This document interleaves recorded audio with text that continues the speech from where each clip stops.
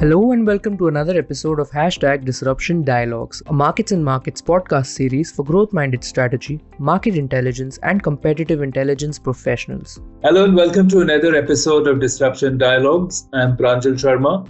I'm an author based in New Delhi, India, and I'm going to be in discussion with Massimo Sanfilippo, Commercial Excellence Vice President at Baker Hughes. Thanks, Massimo, for joining us today. Thank you, Pranjal, for having me. So the topic today is interesting, which sounds quite broad. Topic is enabling business transformations, but we are going to be looking at what are the various implications across different sectors, but specifically what Massimo and Baker Hughes are doing. So Massimo, let me begin by asking you to share your thoughts when you say enabling business transformations, especially from the perspective of Baker Hughes. How do you interpret it? Sure. Look, it's a very interesting dialogue, guys. I think this is really a very contemporary topic. I've been in the space of business transformation, if you want, for the past 8 years. And I think over time, I developed some learnings, which are now trying to apply to the Baker space. In general, I would start, as you said, probably from a broader concept of what we mean by business transformation. And I'll say this.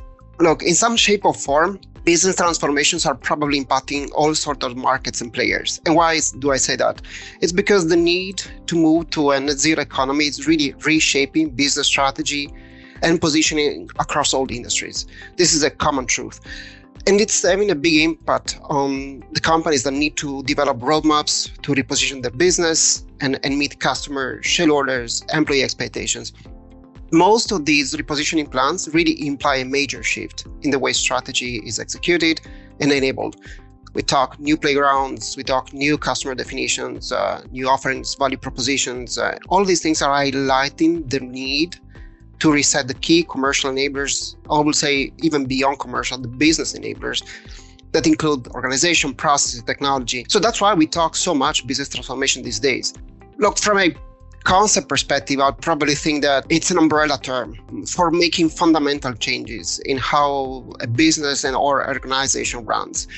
If we go by the book, and I don't want to be academic here in this call, but really it's important to reference external sources. I think really we learn that there are different types of transformations. We talk process transformation, digital, organizational, cultural, very important one. All these transformations have a common denominator ultimately. They help organizations compete more effectively, become more efficient, or even make a wholesale strategic pivot. Typically, these transformations are pretty bold, are almost seismic shifts that organizations make to accelerate the change and growth beyond the typical incremental advancements. So that's a bit the context in my view. Now, the key challenge is taking this as an assumption and accepting the fact that business transformations are common reality. The key question becomes more, to me, how we manage that. How do we make it real? How we turn these high-level statements into action? And that's where the concept of operating model rewiring comes into the picture, in my view. If I wear my energy technology hat as a Baker Hughes employee, and I'm thinking again about the net zero economy, what I think is that what's in front of us is really a wholesale strategic pivot. It's not like touching one of the elements that I mentioned earlier. It's not just process, it's not just digital, it's not just culture, it's all of these things. You know, as you very well said, if you look at it from the energy perspective, people might say, well, it's only about energy, it's only about fuel cost. But once you add the element of sustainability, of climate change and net zero targets, then you are effectively talking about an entire transformational change in the organization, perhaps the business model, perhaps the processes. And it is not just in the energy sector, it could perhaps be in all sectors in manufacturing to services. Isn't it what you're referring to? 100% aligned. I think, again, I go back to what I said at the very beginning. This need to move to net zero economy, it's reshaping business strategy across the board. It cuts across all industries. This is not just an energy discussion. Of course, I can bring more of an energy angle in this dialogue as an energy technology company employee, but I'll say it goes beyond energy. I think in general, these are, again, seismic moves. The need to reshape roadmaps, it's very visible. And again, it goes into, are there recipes out there?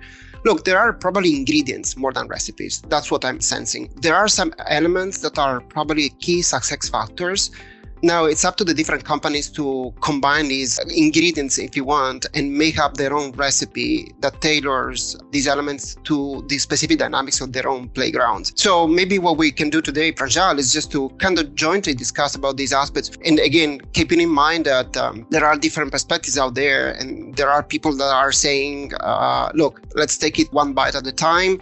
Other companies that take a more bold approach. There is an element of timing in this conversation. While years ago, these business transformations were, yes, it's not the first time we talk these things, but were probably digested and managed over time. I think the recent increased level of pressure, I'll say, for delivering new roadmaps and delivering results in the net zero economy, it's kind of pushing for a compressed timeline. That's also a new element in the picture. So, in order to get there, you probably really want to learn from the practices that are available, whether it's academia, whether it's business. I think it's important to stay current because, again, expectations from business leadership here is most likely that we are able, as commercial excellence leaders in this case, really to pick these elements and connect the dots in a way that is meaningful for our own company, our own business. Are there any examples you can share, perhaps from the Baker Hughes perspective?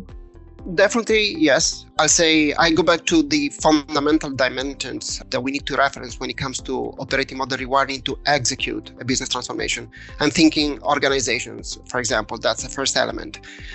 A fundamental question is, now that you need to face probably the different dynamics of well-established playgrounds and new prospects, how do you want to look at that from an organizational perspective? Do you need dedication, or do you rather go with hybrid teams that serve both markets? There are pros and cons on both sides. But again, depending on the specifics of the business, you may want to follow one path rather than the other one.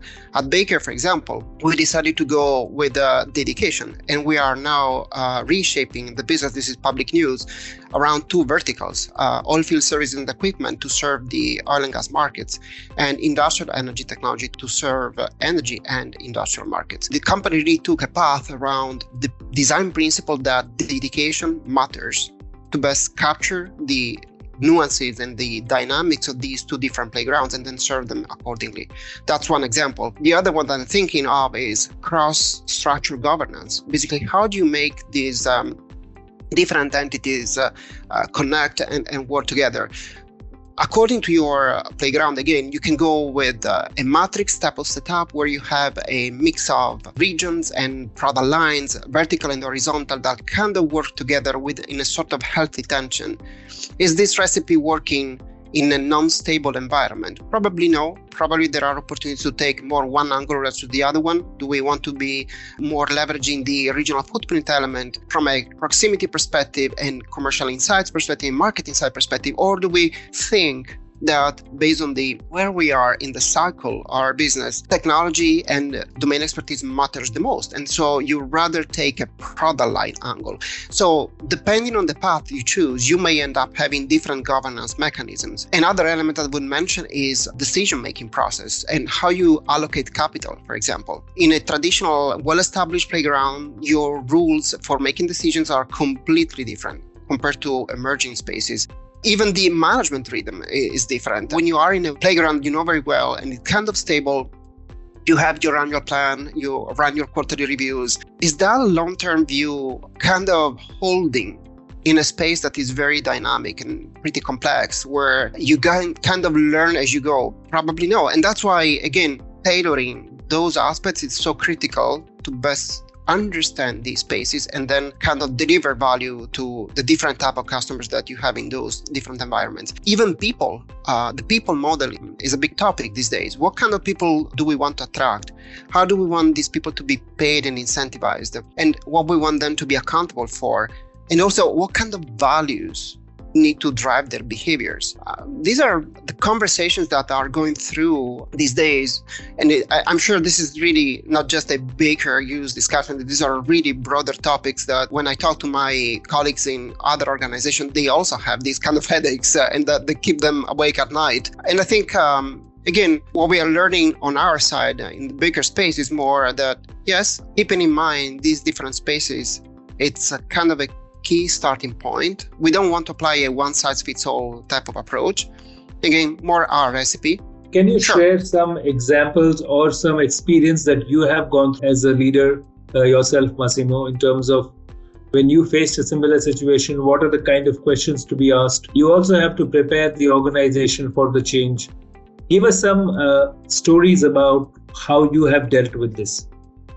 Look, there are different type of examples. I'm thinking something that it's top of my mind these days. Like, how do you engage and you motivate your sales and commercial organizations in new spaces compared to the traditional ones? I think I go back probably to the people element, which is very, very critical. I think there is the need to tailor the incentive mechanisms. For example, I can see the opportunity to better differentiate incentive schemes for the well-established playgrounds, where probably what matters to you as a business is ensuring you have profitable growth, where quota achievements, margin, cash are common elements, and you want to drive a culture of performance excellence. So you probably want to set your thresholds accordingly, ensure that the plan is challenging yet doable. When you look at the new spaces, I think what matters here is probably more rewarding market references, rewarding first time ever type of deals. So focus here is probably less around the cash collection, it's probably less around the profitability aspects, but what you're rewarding more here is probably the creative element of coming up with new commercial formulas to shape deals that are first time ever type of deals. So these mechanisms are completely different, and it takes time to, first of all, digest what different playground means, and then bring on board leadership, employees in the field to explain why you're taking such a differentiated and tailored approach. But I can give you even other examples that go beyond the aspects of people. To me, the aspects of deal structuring are very critical. We hear more and more about the need to move from an OEM-like type of approach, original equipment manufacturer, into more energy as a service. This is a big topic again these days. Now, it turns into the need to reshape the way you look at your deal structure. Most likely, you will think of balance sheet deal structures, long-term pay-for-performance agreements, risk transfer agreements. These are things that are becoming more and more common that, of course, require that you rethink your commercial risk triggers. You need to rethink the way you build contingencies and the way you price. And you probably need to assess whether your decision makers that you have today are the right ones, or you want to bring that level of decision making to a different setup in the organization. So these are the real life examples that I can bring here, because we are facing these challenges on a daily basis. Right. So Massimo, finally, one theme is about technology. Now, what is the role, especially from your sector, what is the role that technology is playing in enabling or improving this business transformation? How is technology making it easier? Because when you talk about a shift, sometimes the shift is painful. Business transformation is not always easy. How is technology making a difference to make the business transformation easier and more efficient? Look, I think I start from the fact that even more these days, there is no one place to go to solve for complex issues. It's probably more the result of contribution from multiple sources. And in order to enable contribution from multiple sources, you need platforms. You need elements that connect the dots and the sources of information. So technology plays that critical role, in my view, of really being this element of connection that helps us really bring in one picture, multiple pieces of information that are spread across the organization, internally, externally, I'd add. It's not just an internal discussion. So technology is definitely the foundational element, if you want, in this transition. And I learned that back in my days when in 2016, the legacy General Electric Oil and Gas Business Division had to transform the commercial function really to enable this digital approach to the way we address our sales process. The big game changer at that time was really the element of bringing all the different product lines and commercial teams into one digital platform, one CRM. that really would portray a comprehensive view of the business and would ensure data visibility and transparency. So it's really the starting point. I would also add that you can really build on this foundational layer of technology by adding enhanced analytics on top, because not only you need the different pieces of information to be connected, but you need to generate insights. And there is quite a wide array of technologies today available to make something out of these different data points. Because we have tons of data. I think the trick here is more like what kind of lenses you need to wear to make something out of that. And technology really can play a big role. Perfect. Thank you, Massimo. I think there is so much more to discuss over here, but we will have to come back for another conversation perhaps. But clearly, business transformation is cutting across industry, and your experience in the oil industry, but also interpreting it from an energy perspective. If nothing else, both technology and net zero targets and climate change targets will ensure that business transformations have a focus and a direction. So thank you for joining us today, Massimo. Thank you so much for having me, Prajal. And thank you to everybody for listening in. I was in conversation with Massimo Sanfilippo, Commercial Excellence Vice President at Baker Hughes. And we hope to come back with more such interesting conversations on Disruption Dialogues in the coming days. Thank you for listening to #Disruption Dialogues. If you are a strategy or market intelligence professional, we invite you to join our community on LinkedIn, #Disruption Dialogues.